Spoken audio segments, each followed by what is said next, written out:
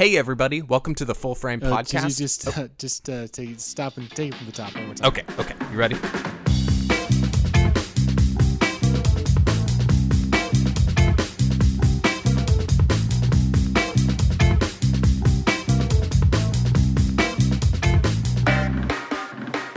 Well, Justin, welcome to the show. Thank you for having me, Zach. So to kick it off, let's go all the way back. Where are you born and raised? I was born here in Washington, D.C. and raised in Bethesda, Maryland. Came up in, I guess, the theater and film departments around the area. Glen Echo Adventure Theater is where I got my start, taking acting classes there, and then eventually just doing the full run plays, Secret Garden, and some of the others in there as a child, and then auditioning at Ford's Theater for Tiny Tim, and started off as a very young actor, and then just fell in love with all things film, and I started canvassing the neighbor with my parents' mini DV camera, making spaghetti westerns and shoot 'em up movies and stuff that was probably highly inappropriate and would probably raise some eyebrows now. But yeah, no, and it was did it as long as I can remember and ended up forming the partnerships there that I had today. And I continued theater through Walt Whitman High School and did the news programs there called Whitman Shorts. Actually, it's alumni Spike Jones and Jeff Tremaine came from there too. Yeah, there's some good names in there, and I actually ran into Spike Jones at a White House Correspondents' event here, and I brought it up to him, and I don't think he cared. I was like expecting him to like kind of reminisce or anything, and he just said like, "Oh, that's cool." So, but yeah, no, DC born and bred, and have basically kicked off the start of my career here and produced what I hope is some notable work. So, starting from, you kind of started as actor and then fell into, was there a particular like film that you were on or a project that you were a part of that really got you started in film? Not really. I mean, I just loved acting at the time and I loved acting in theater, and I always knew I wanted to act in film. So there were no real film auditions in the area, so the only way to do it was to kind of make your own, and you do everything soup to nuts. You wear every hat, and so there was no particular project. I think our first movie the first movie we shot on mini DV I think was called Gangbusters. Okay. So you could tell real quality work there. So yeah. So how many kind of shorts and projects have you yourself produced since? I'll really start in at the end of college, because that's when I produced my kind of first, I'll say, semi-professional piece called Alone. It was a basically kind of funny story. I went to school in Connecticut at UConn, and they didn't have a great film program, but they had a great film professor named Bob Smith, and he taught me I thought I knew film, and then I met him and realized I didn't, and I took classes with him every year I could, and I ended up, instead of declaring a major, just doing what's called an individualized major. Okay. So I incorporated film into that. It's when you basically customize your major, and basically working with the guidance counselors, there was some error. They said it was on me. I said it was on them, but I was short 3 credits at the end of my senior year, and it was the last semester, and I needed to make it up, and basically the only thing I could do was an independent study. Okay. So I went to this professor and said, "Hey, you've been teaching me for 4 years here, and I think I'm ready to make a movie. What do you say?" And he basically said, "I love you, and it's okay, but come exam time, you got to show me something worthy, or I'm not just gonna give you the credits." So we banded together with two other filmmakers in the class who I guess were in similar situations or just wanted to shoot something in Connecticut, and we developed and wrote a short film called Alone, and it was a post-apocalyptic short film. And we edited that up until the minute before it was due. And then when I came back to DC, I kind of started working in whatever jobs I could get, mostly in politics, but I knew I wanted to get back into filmmaking, and I knew I wanted to get back into the creative process. So I went to work at video labs producing branded materials, and then eventually I made my way to Clean Cut's Cerebral Lounge, which was kind of a more premier studio. And it's there when I started writing my short film, A Celebrity.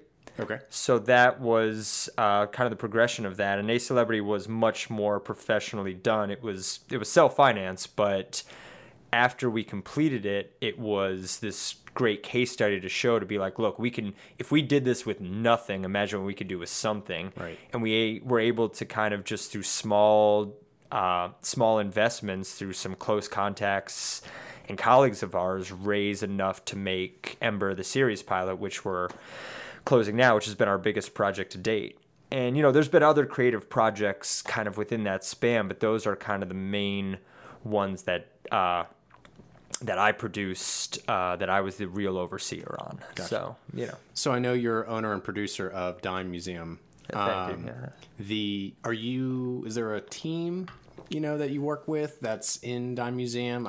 Yeah, I mean, it's very loosely established right now. So basically, when we were submitting our films to the film festivals, there was always that section for website, and we're like, well, we need something here. And I always had the idea of Dime Museums kind of, on the back burner, and I just kind of utilized it. But then my co-writer and co-creator, Seth Gittner, who I worked with on A Celebrity and Ember, was basically like, we need to develop this, and this could be real. So I would definitely credit him. Our investor Ryan Walter, but right now it's for the taking. I want to bring in more diverse elements, more diverse people, and just start to kind of expand our horizons in what we're creating. But right now it really is just a portfolio for what we've done. But that being said, it's the sky is the limit right now for creative content. Which is just such a we're in such a great time to have a fresh start at a new brand. Right. So talking about creative content, what are your tastes? What do you like to focus on in terms of your projects? I mean, I don't really gravitate to, I've done 2 post-apocalyptic projects, so I think people would probably want to, label me as kind of more of that kind of sci-fi out there genre, but really just anything, I'm constantly developing creative concepts, but it really comes down to what I can execute. Yeah. And, I would love to do, it really just depends on the kind of the budget and the people who are interested in it. Ember was a post-apocalyptic, a very loose post-apocalyptic idea I had for a while for a series. And when I started just chatting about it with our co-creator, Seth Gittner, it just started to kind of flow. It was very organic, and it worked for everything. And it was very, when we were writing the series Bible and how we were going to differentiate this series, it was very relevant. It was just the key elements about it just seemed to be what people are demanding now in the industry. So, and that's what interested potential. Besides obviously the qualitative side of it was, this idea that there could potentially be an ROI on this. So, you always are developing these concepts, but what are you going to be able to execute, and how are you going to be able to kind of convince how are you going to build a team and get people on board with it? So talking about team, how can you talk about your relationship with Seth and how you guys work together and how you guys connected? Oh yeah. We're old friends. We grew up in Bethesda together, childhood friends. Most of the, probably more than half of the people on this are old friends. I'm very lucky because I came back to DC after school, and most of my close friends and network did as well. DC was just, as a city, it's very, there's a lot of opportunities here for jobs and expansion. And as people wouldn't know it, but it's also a great creative hub.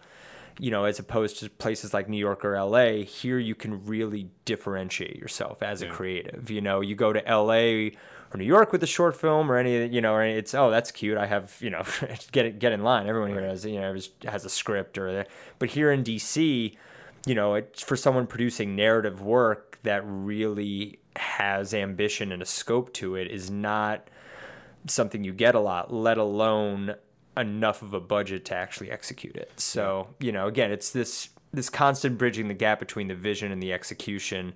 I mean, personally, I love neo-noir, and I mean, that's my favorite genre, but to me, that means, okay, that's going to be a lot of locations. It's going to be a lot of people. It's going to be a stylistic shoot. And, just as a producer and thinking pragmatically, I know that's a lot, as opposed to, well, post-apocalyptic, we can go out in the middle of nowhere, shoot with 3 people, and make that work at a level that hopefully audiences will believe. So, So give us a little synopsis on Ember, because we've mentioned it a couple times now, but and I'll keep in mind, if I say too much, the chip in my neck will explode. So I got to be careful with what I say right now. But basically, it's a series we've been developing for years now, and it's post-apocalyptic, and what we're selling it as is kind of this new format for an anthology series that blends between anthology and drama. And it's this very unique universe where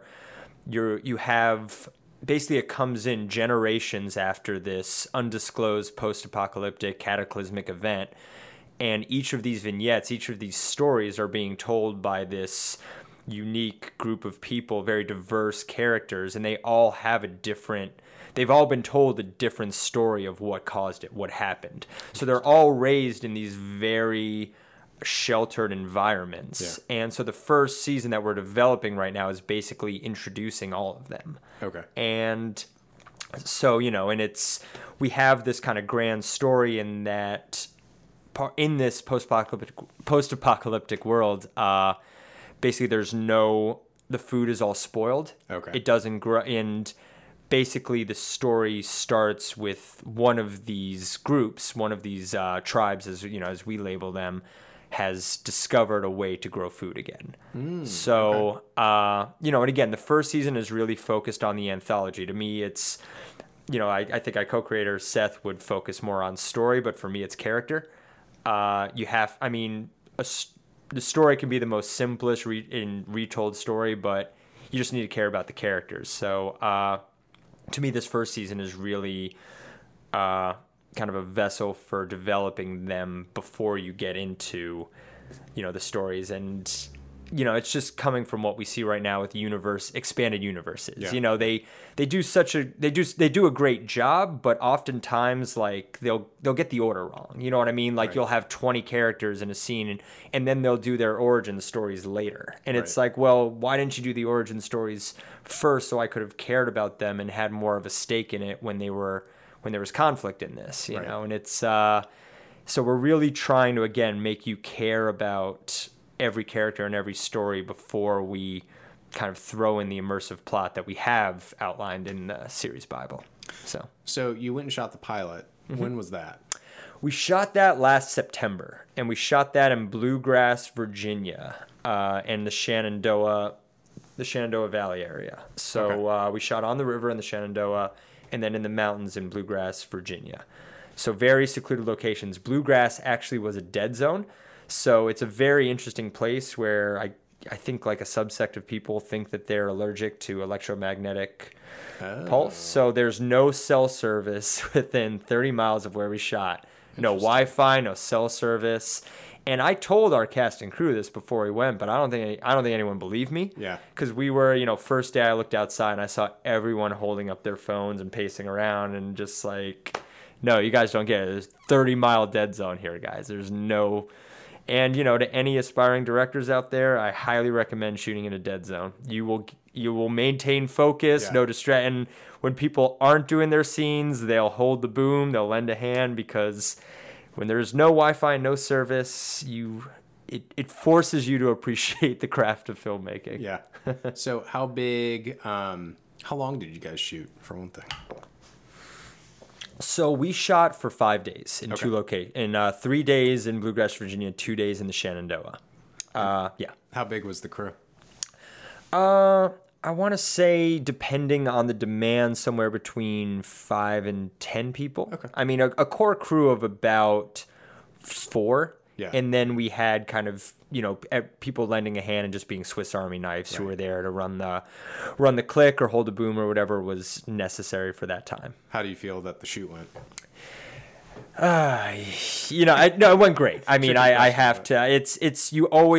There's always hindsight and if only we had another day. But as we were talking about before, you need to feel the heat coming around the corner. Right. But because you could always get another day, but you need to feel that timeline before you really start hammering down on these scenes, because you could shoot a scene 50 different ways. Right. You can look at your shot log and be like, let's also get, the sun's setting right now, so let's go get this at this time, but this is the money shot here,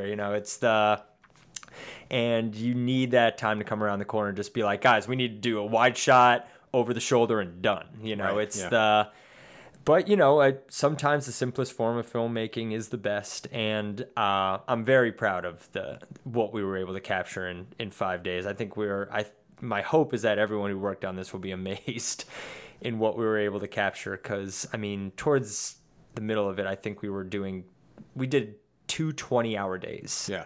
Wow. And, half of us were sick. As a producer, I was scared there was going to be a mutiny. But again, middle of nowhere, right. Not hard to walk off. Anywhere to go. Hard to walk off set. But no, tensions got high, as they do sometimes in these things. But I think at the end, we all walked away knowing that we had created something exceptional, and that's what it's all about. You're there to work. So were you producing on set? I was producing, acting, and Seth directed this. Okay. I was basically, again, just Swiss Army anytime they needed it. Production design, costume, makeup.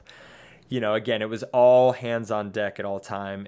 The problem with shooting out in the middle of nowhere is the costs are much greater to put people up out there. Right. We only had so many people in the house that we were staying at, and so many people in the motels down the road.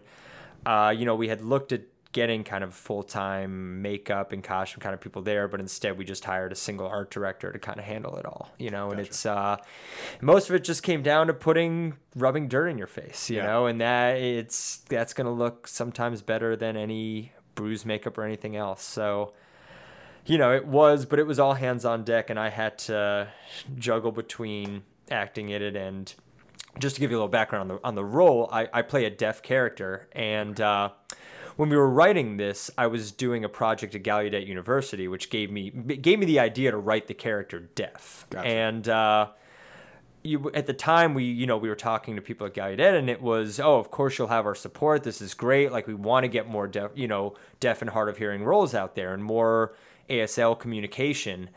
And so I didn't think about it, though. In September, they were out of school. So everyone was on break, and, we were in a real crunch time. And not only would we have had to, basically like fly in a deaf, because no one was in, right. Everyone was kind of traveling or abroad. It took us weeks before we even got through to the theater director, but we would have also had to put up the translator out there. Okay. And, so it's like, with our budget constraints, it was just kind of like, I think I got to kind of step up and do this. And, right. If it falls, it falls on me. It's so, just because, there is a lot of sensitivity right now to how to portray roles like this. And I hope that people know that this is just, our series pilot proof of concept that we are hoping to sell. And should we get picked up by anyone, we would absolutely hire deaf and hard of hearing talent, and try to motivate anyone on board to kind of learn ASL and get a part of that culture, because it really is remarkable, and you're going to see it growing in the DC area now. So we're talking about, you got investors, but budget wise, where did the pilot land? Right at 30. I mean, we had planned to land around $30,000, and we barring knock on wood, barring any unforeseen technical difficulties that arise in the final stages here, we hit it on the mark. Cool. I mean, we reverse engineered from that Right. budget, but I mean, nothing ever goes according to plan and shit happens. So, but we got very lucky in that we had people who were very motivated to work on this below their usual rate. So Yeah. thank you everyone. And you guys is it a 30-minute? Yeah, I mean, right now our TRT is about 32 minutes. Yeah, so I mean, 30 minutes is kind of the runtime of, again, this kind of proof of concept series pilot. But I mean, our vision is to create a show without time constraints, similar to like what Aziz Ansari did with Masters of None, where like some episodes were 20 minutes, some were over an hour. You know, it really depends on the subject matter, but I don't want people to know what to expect from this. You know, I want to surprise people. I want to create something that's really unique in its structure and its format. Yeah. And like in our series Bible, we have a section on kind of how that would unfold, you know, in our season structure. It's very atypical, and that's what we want. So what's timeline wise? You guys are still in post-production? We should finish within 2 weeks. Okay. We're in final audio right now. Picture is done. We combine the two, make the DCP, and we've started applying to the film festivals with just some with like our last fine cut. Okay. But, you know, they know that to expect the final cut from us in the coming weeks. So hopefully they haven't watched it. And so you're not only sending it to film festivals as a short, obviously, but you're also, pitching to... Well, actually, we're not sending it as a short. The film festivals we're targeting are those with categories for episodic content. Oh, okay. So, this is part of how we were able to convince investors and our people to get on board was the film. Just our last project... we submitted as a short film, and, you know, every response we got, even the ones we won, we got a record number of submissions this year, you know, tens of thousands of submissions. And it's like, well, how are we going to differentiate ourselves with that? You know, I stand by the quality of it, but, you know, for a lot of these film festivals that we apply to, this is the first year that they're adding this category. Right. So our hope is that we'll be able to stand out a little more and have more of a chance to kind of break through in this new medium, I guess you would call it, that is changing the way content is viewed. Yeah. Are you guys focused right now on film festivals? Or are you pitching at other places? Yeah, we are going to start approaching sales agents and, you know, reaching out to networks and platforms directly. But the idea with the film festival is to generate buzz and to build our hand as much as possible before we go to them. Mm-hmm. I would love to. I love film festivals, and I love just that being a part of it. So it's fun, and it's this great reward for your hard work. But if we could, you know, sell it or get an offer to make more before and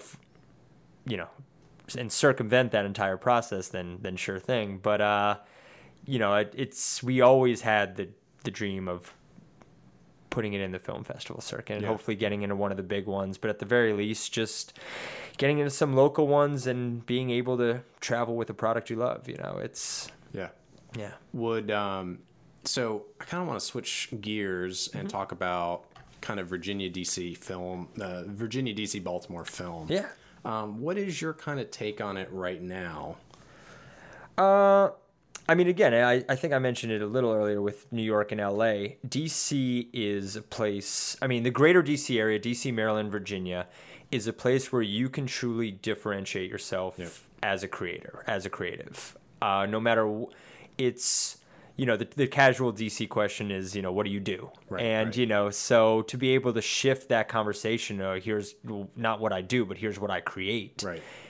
You're going to get people who are legitimately interested and want to be a part of it. People who aren't even in the industry right now. And that's what's so exciting about it. And I think we're starting to see, we had a bit of a tease with like the House of Cards and Veep situation, but I know we're getting Good Lord Bird from AMC in Virginia, which is going to be a major production. So oftentimes with those arrangements, they need to hire a certain amount of local talent to get the tax breaks. So my hope is that we see that trickle down throughout, not just, the top people in Premiere Studios, but, again, new diverse filmmakers and producers and just people who have that raw talent but don't necessarily have the outlet to express it. So to get them on some major productions and to, just share the wealth, it's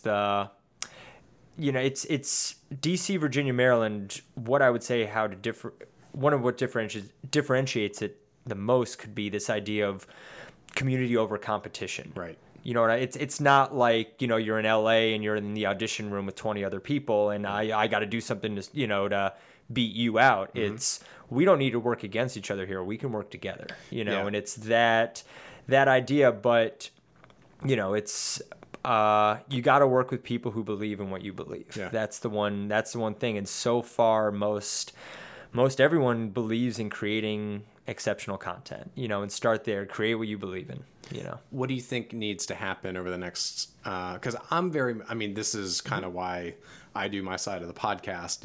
Griffin, my co-host, is up in New York, which is an established film scene. But for me, it's very much like I want to meet people like you because I see a lot of, I see this community of filmmakers that are like, I feel like it's like right on the cusp, like 5 years from now, we'll have a different conversation, I think we need platforms to bring people together, and we need the major players to, again, share the love. It's that it needs to be easier for people to get permits in DC, Maryland, and Virginia. It can't be your entire your entire budget. Yeah, they need to be conscious of what people have versus standard rates. It's and I haven't gone through DC. I haven't gone through the DC Office of Motion Picture in a long time, so I couldn't say exactly. I couldn't talk specifically to easy. that. It's not easy. The last time I was a part of it was for like the DC AIDS Walk, and that was for a charity, and that was, there was still a ton of red tape to get through. And if I wasn't working for a company at the time, I don't think I would have been able to. Yeah, I don't think we would have been able to get that. Right. It's the, it's finding opportunities to do that aside from, Captain America running on the Capitol. It's the, and again, it's places like DC Camera and Alamo Draft House, or what I saw in the HMD podcast before when I was listening. And it's like people like that creating events in a space to bring people together. It's breaking through the clutter. Yeah. You know what I mean? And it's like, if you really are serious and want to get into production or post-production, there's plenty of opportunities out there. It's just finding the right people who can get you the right opportunity. And it's easier said than done, but my hope is that, these communities are starting to be shared through, again, podcasts like this, and, we start these companies, which, we have our 9-to-5s, but then we start our production companies. And my hope is that people start reaching out with ideas, whether it's music or movies or what. The creative process is the creative process, and just to start building a community, and that's, it's DC, Maryland, the greater DC area has it. I just feel like it hasn't shown it. We haven't shown our true colors yet. Yeah, I think part of showing the true colors necessitates a little bit of a. It's not one person that's going to do it. It's a multitude of people doing it at kind of the same time, which I feel is coming. I'm just, from looking at other folks, what they're doing, I feel like there's a lot of great content that is just about to break through. As particularly one thing that hit me a year or two ago was the fact that we've got so many cons coming to the area, and that wasn't happening 5 years ago. Definitely wasn't happening 10 years ago. And I think that could be, along with like Brian over at Alamo, that could be a kind of a new space for these filmmakers to get out. It's, and I know we were talking about it before too with, like we have obviously the cons coming here, but then notable filmmakers like George Pelicanos coming Right. in and setting up shop here in DC, and his venture is for DC-based productions. That is that is its thesis, that is its creed, and that's what we need more of. I mean, because right now it's like we were talking, it's you get to a certain point and then you go to our talent goes to New York or LA, and it's like if you're a young filmmaker and you want to get representation or an agent or any of that, like who's going to do that for you here in DC, Maryland, Virginia? It's that idea of infrastructure here, and it's guys, I mean, independent filmmakers can only do so much. We need some of the big players to plant a flag here, you know what I mean? And to kind of say like this island, utilize this island of misfit toys that is here. Because a lot of the people who are here love it here and don't want to move. At least the people I've worked with, they don't want to go to LA. They don't want to go to New York. They're happy right here. But it's just, are you going to be able to get the same exposure? Yeah. And hopefully, with this digital age and what Netflix is doing and these platforms are doing, launching hubs outside of LA and New York, hopefully we'll start to see that. I know we're getting Amazon. I don't know if we're going to be getting their creative services or any of like Prime original content, but it's people like that who need to, again, plant a flag in the greater DC area because it's all right here and ready to go. We just need someone to break ground. And like you said, it's not going to be one person. It's going to be this communal aspect. Yeah, I think so.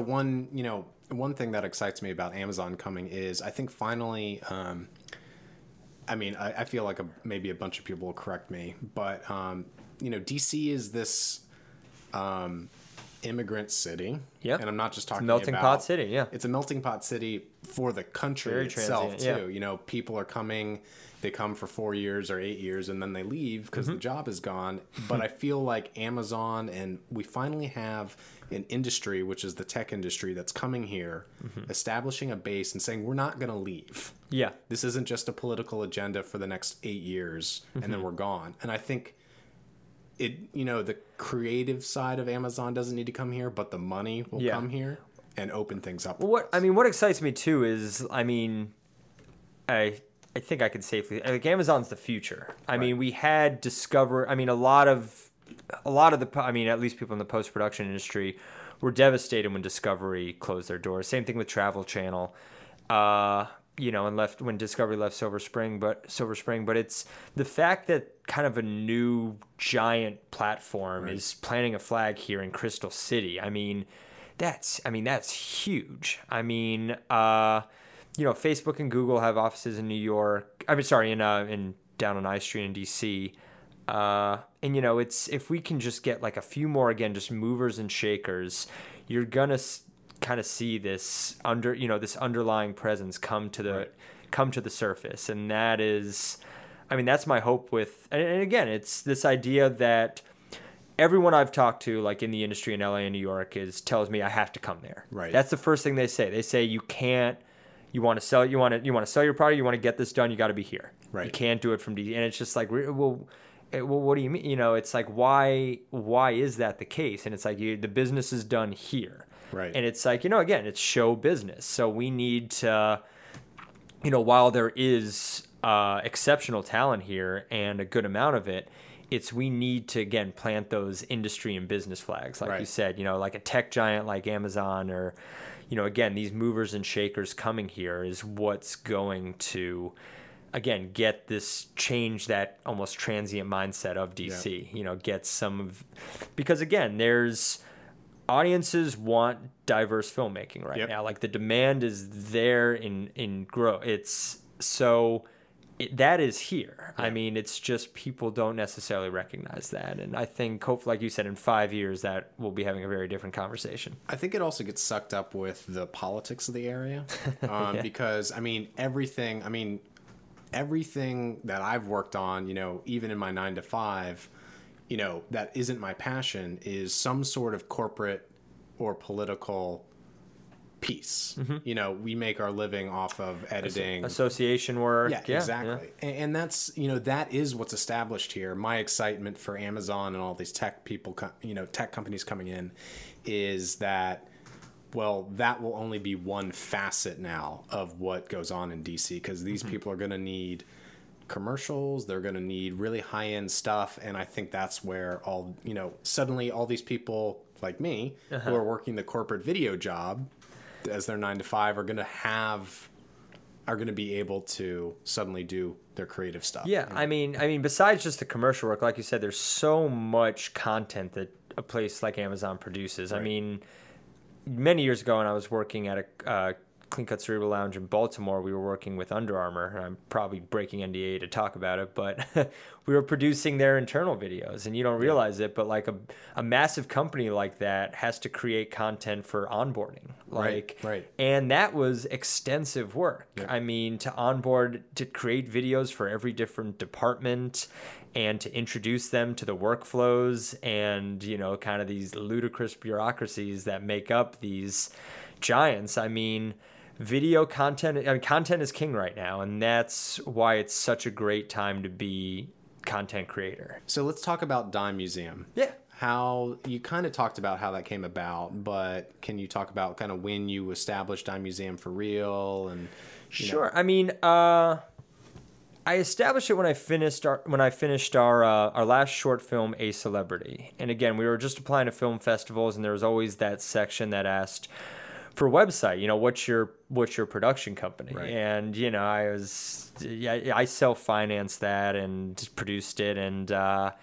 so, I used to work in branding, so I know I know the many steps it takes to brand a new company. It's very extensive. But Dime Museum was just always something that was kind of just circling, and I love the concept of it. So I just started fleshing it out, and I created a Squarespace website. Yep. Just started at a template, and it was, now if you look back at it, it's pretty dated. I updated, I redesigned it recently, but I didn't know what it was going to be. It wasn't even Dime Museum Productions. It was just Dime Museum, and through like a clerical error, it became dimemuseum.org, even though we weren't a nonprofit. So I had to wait till that URL expired, and then I grabbed Dime Museum Productions, and that's now what we're doing. But again, we haven't quite defined it yet. It's still in this, it's kind of still in the ether for us. So it's, right now it's our production company, but I used it as kind of an umbrella when I was branding a band I play in. Mm-hmm. And, if people start reaching out to us for commercial work or brand work or whatever it is, it can be under that same umbrella. But right now, it's to me the creative process is the creative process. It's the same thing if you're producing a song, a movie, a T-shirt. It's there is a science to the art, and as long as it falls within that process, I think it would fall within this brand that we're creating. So would you say right now kind of Dime Museum is kind of the chest that Ember kind of sits in right now? And I mean, it's because we it was born when we were doing our short film. Before that, it was it was right there and ready, so we just kind of transferred it over. And again, when another piece of advice I got from people in the industry were, if you really want to sell this piece, people don't care about what it is. They care about your next 3 projects. Right. They don't want someone who's there to just create something and walk away. Right. If they're investing in you, they want to invest in your portfolio, in your future, the ability that you're going to keep creating. So that was mainly why we decided to kind of make Ember a Dime Museum production. Was we didn't want to just seem like a couple kids from DC who were trying to make a quick sell, a quick score. It's like, no, this is a part of a creative outlet, and we're going to keep developing this with or without your funding or purchase of it. This is something we're going to do until it succeeds, and we're going to do other projects simultaneously. But, Ember is this kind of living entity. So, and it just legitimizes it and adds some trustworthiness to it, the fact that it's part of a greater collective. And that collective is still evolving and can be adapted based on the demands of the industry. Yeah. So that's the way I see it. It's obviously a compliment to my 9 to 5. I work full time at Henniger Media Services too. Yeah, and they were there I do at a premier production and post-production facility like Henniger Media Services, they do everything soup to nuts. I mean, they have 36 studios.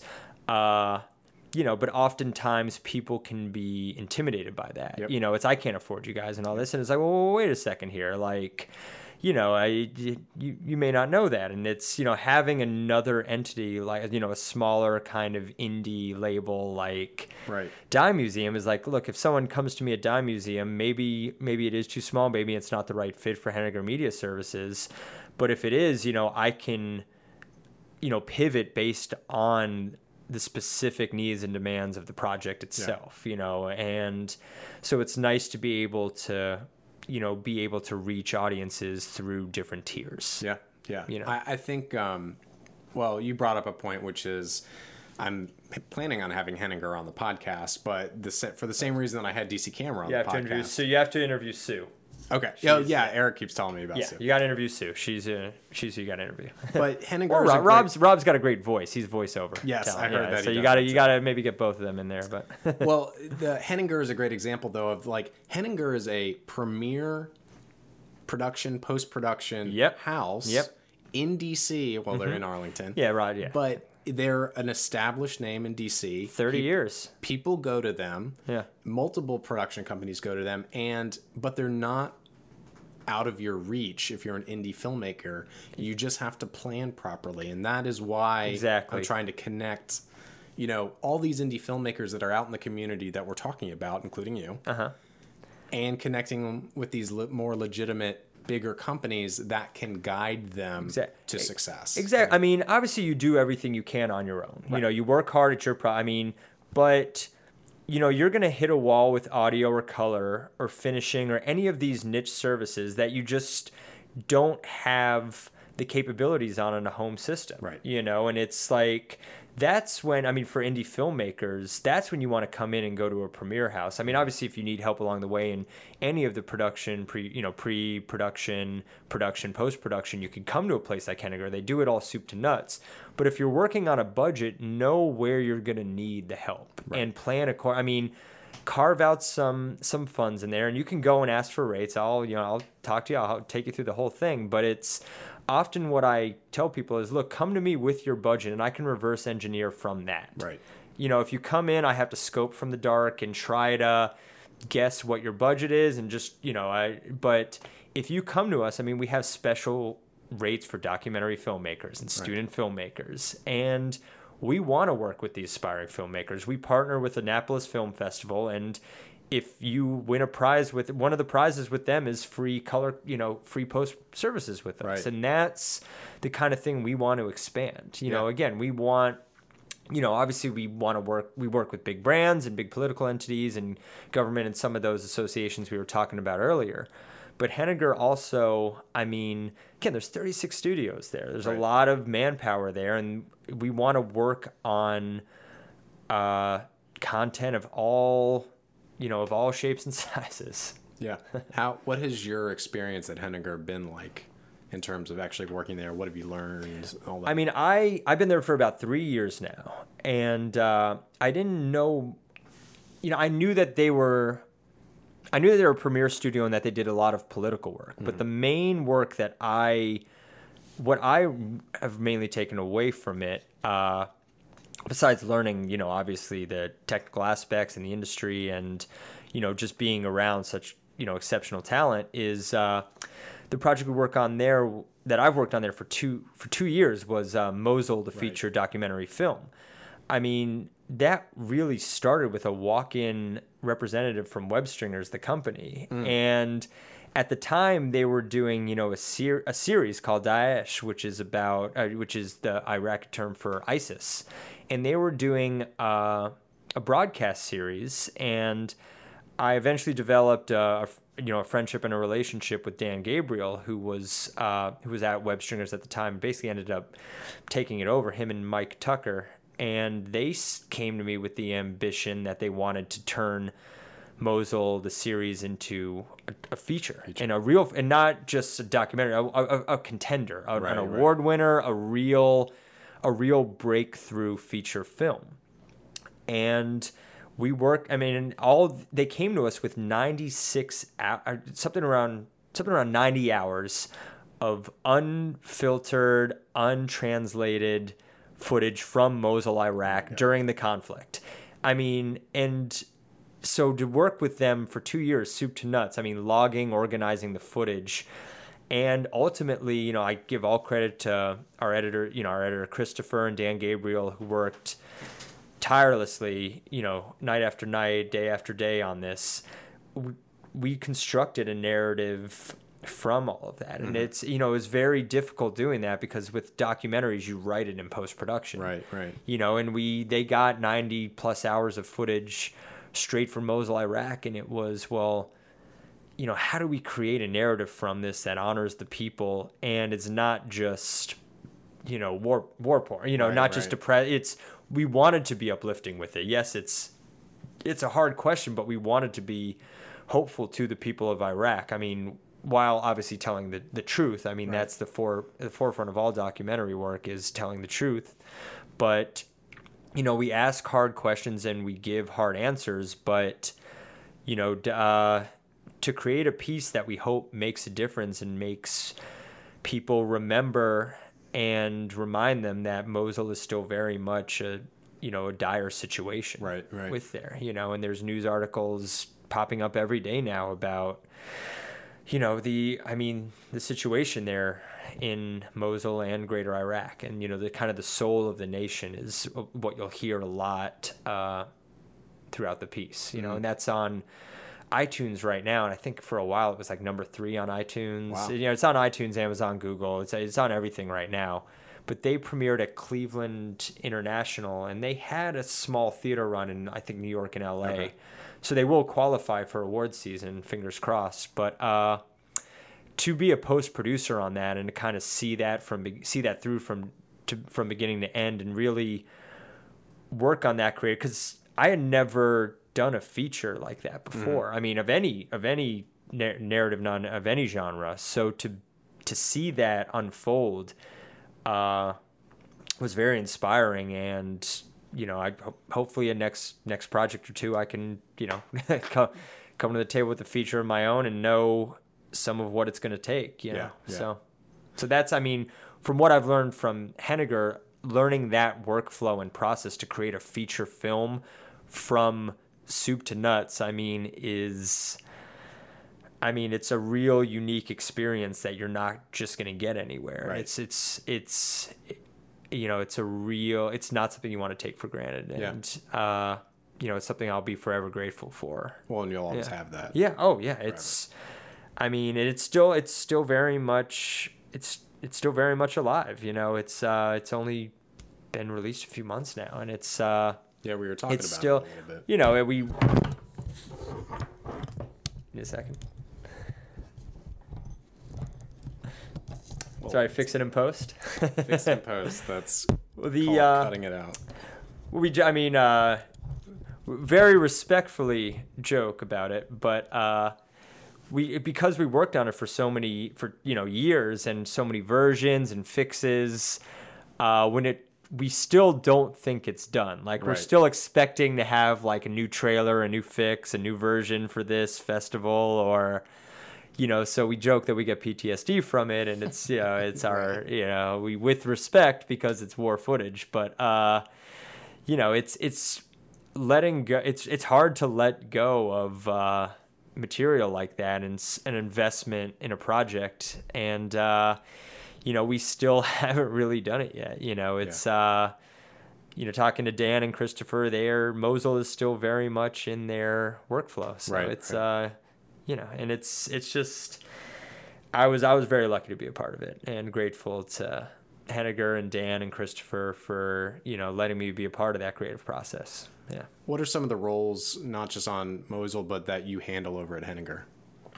So mainly account and project management. Okay. It's more client relations side. Got it. So, it's basically people can come to you with 2 different scenarios. They come to you with I want you to help me develop an idea for this, or I have the idea's done and I just need you. I just need you to help me execute it. Right. You know, it's kind of, again, that vision and execution scale. So it really depends on that. If someone comes in and is like, I want to do a commercial for my brand, then I'm going to be very involved. I'm going to work with them on the writing, the conceptualizing, the storyboarding, getting it all prepped for our people. You know what I mean? And again, reverse engineering from their budget is a major part of that. Sure. Again, you know, that vision execution. So if someone comes to me with, you know, I have a script, I have this, we did the shoot, I need you guys to edit and do color, mix, and get this ready for broadcast and web, you know, then it's going to be more of I'm going to work with the project managers who are going to be the main overseers on that, and I'm just going to work with the client through that workflow. You know, so again, it really is case by case. Gotcha. But I mean, I love a challenge, and I love it when people come to me and say, I want to create a video. It's at first it's a little discouraging, but you know, when you start, as long as people are passionate and believe in what they're creating, I'm on board. But if someone just comes in and I need a video, I don't care, just do it, which happens all the time. You know, it's then, you know, it makes the job very difficult, and you kind of have to be that guy who says, well, how much money do you have? And, you know, it's disheartening to ask that and to spring that on clients when they call. But, you know, without having a script, without knowing that, you need to know, you know, it's the least fun part of the creative process, but you need to know that. Yeah, so it's working, it's working clients through that process. Because again, Henniger are the experts. The people, I mean, clients calling don't have to be experts. It's nice when they are, but they don't have to be experts. They're coming to us because we're the experts. Right. So you need to be mindful of that and work with people. And again, as long as you have an idea and you're passionate about it, I will work with you, concept through completion. You know, I'm happy and I'm excited to do it. But you know, it's just, you know, my motto is, to put it lightly, is don't create shit content. Right. Ask yourself, is this shit before you create it?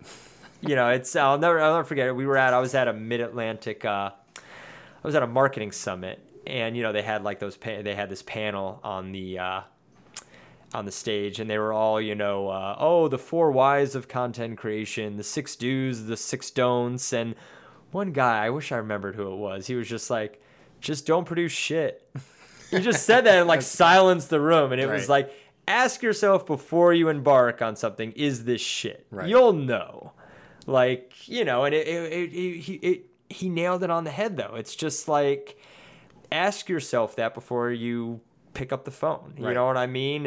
Don't create content that's frivolous. Right. You're not, because it's not going to do anything for you. You're not going to break through. You're not going to reach your audience. You're not going to differentiate yourself.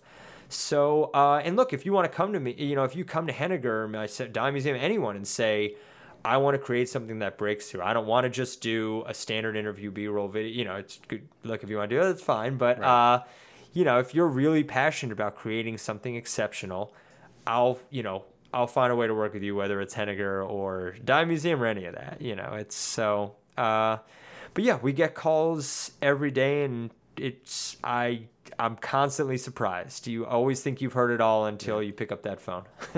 So, career-wise, what are you pursuing? What is the actual, you know, with Ember? Is it acting? Is it producing? Is it directing? Do you write? No, I wrote.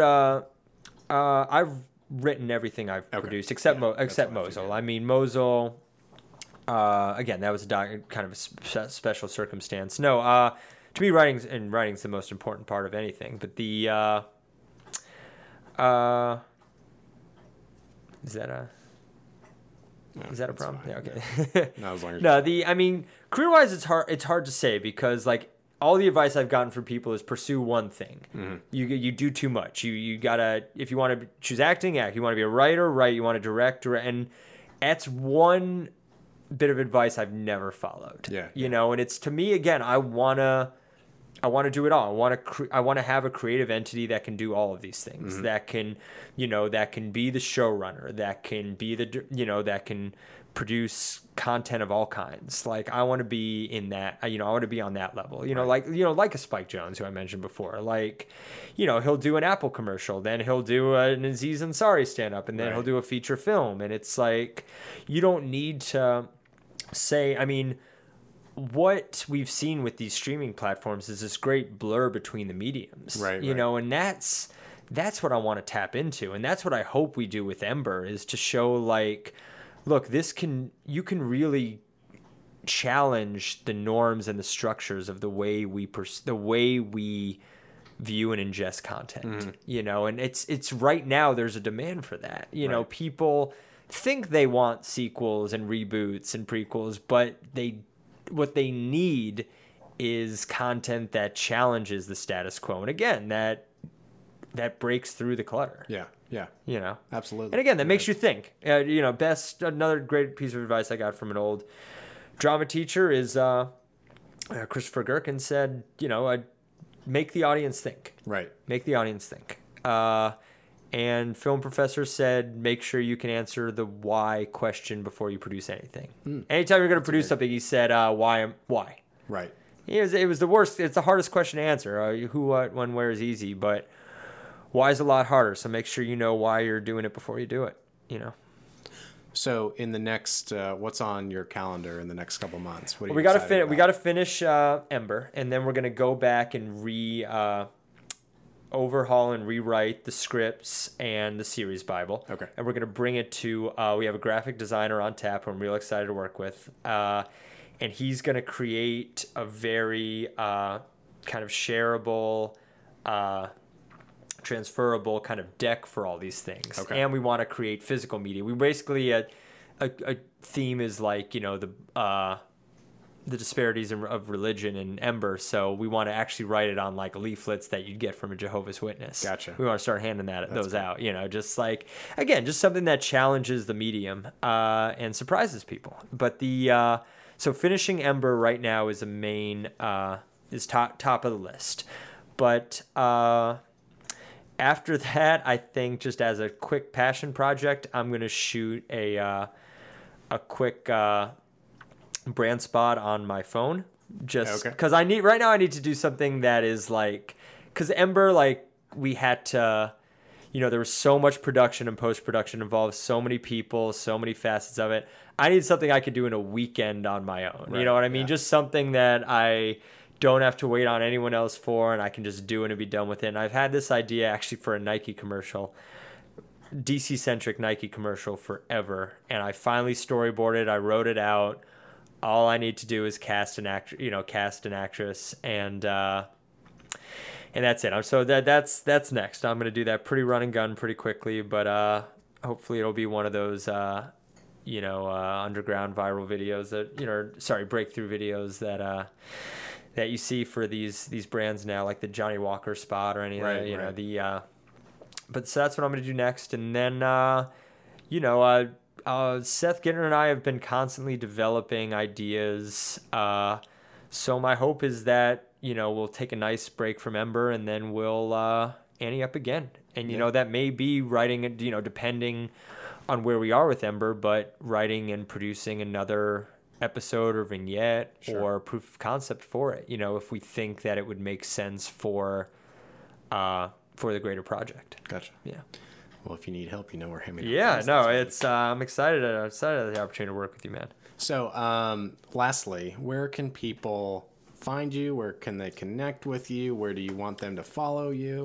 I mean, right now the website where basically I have a showcase for everything we've talked about is dimemuseumproductions.com.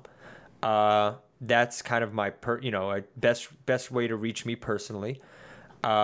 There's an email on there. There's social media. You can just get on board in any way. And then, if you're interested in post-production services that Henniger offers, just feel free to call the main line. Ask for me, and I'll take you through the whole process. I'll introduce you to the creatives, and again, we can create something exceptional together. So I'd say those are the best, the two call to actions I would have. Okay, guys. Well, you heard it. Justin, thank you so much for coming Oh, on the thank you, show. Zach. Appreciate it. And good luck with Ember. That you mean break a leg? Break a leg. Yes, Yeah. correct. All right, guys. Have a great week. Hey guys, just want to remind you that not only can you find the Full Frame podcast on HMD's website, www.hmdfilms.com, but you can find us on Facebook, and most importantly, you can find us on iTunes, where we would really like if you could leave a review and subscribe. Thanks. Have a great week.